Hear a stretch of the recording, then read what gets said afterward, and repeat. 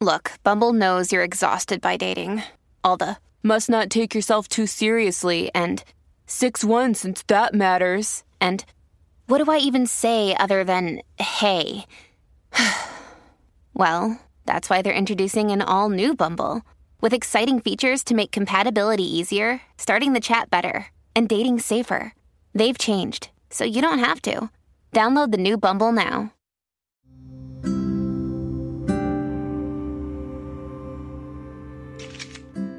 Hello, and welcome to another episode of It's Not All Rainbows.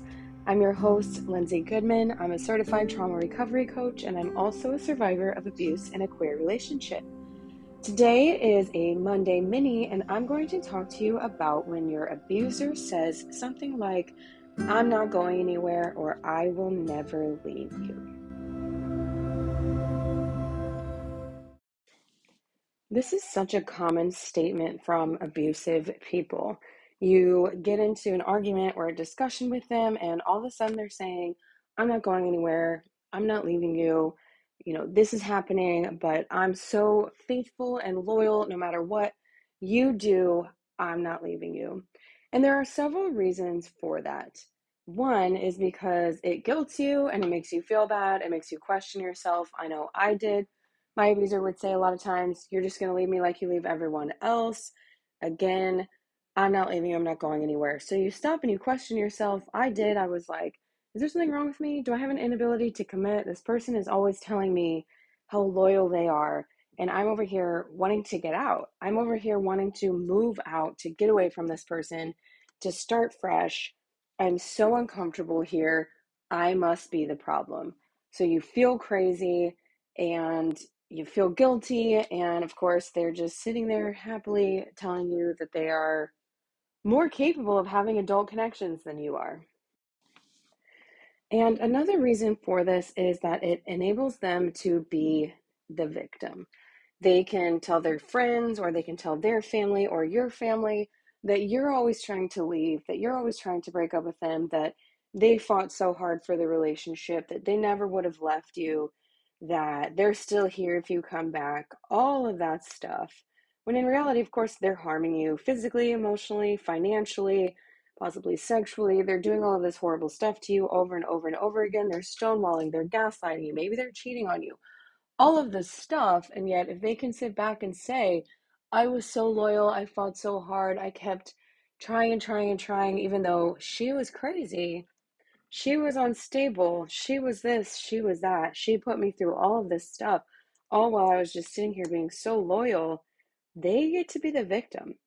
They get to be the one who people feel sorry for. And people look at you like, again, you're crazy, like you're unstable, like you don't know how to have a healthy relationship. You're the problem, not them. And so, unfortunately, this is a very covert, easy to miss, little tiny tactic that they can throw at you that really works. Again, it makes you question your own thoughts of wanting to leave. I stayed many, many times because, well, for many different reasons. As you know, if you've been through an abusive relationship or you're still in one, it's very difficult to leave. It takes a lot of tries usually to leave, and there were lots of different tactics that worked at different times. I've talked about several of those. But it does. It makes you stop in your tracks and say, "Oh man, yeah, I'm always wanting to give up. I guess I should keep trying. I guess I'll go to more therapy. I guess I'll get another self-help book. I guess I'll listen to 400 more podcast episodes about how to save your relationship or how to save your own mental health, because obviously you're the problem. So if you can do all of that and you can fix yourself, the relationship will work, right?" And of course, like I said, should you actually leave, everyone's going to hate you because that's part of the smear campaign, and they're going to say that you're cruel to them and all that stuff.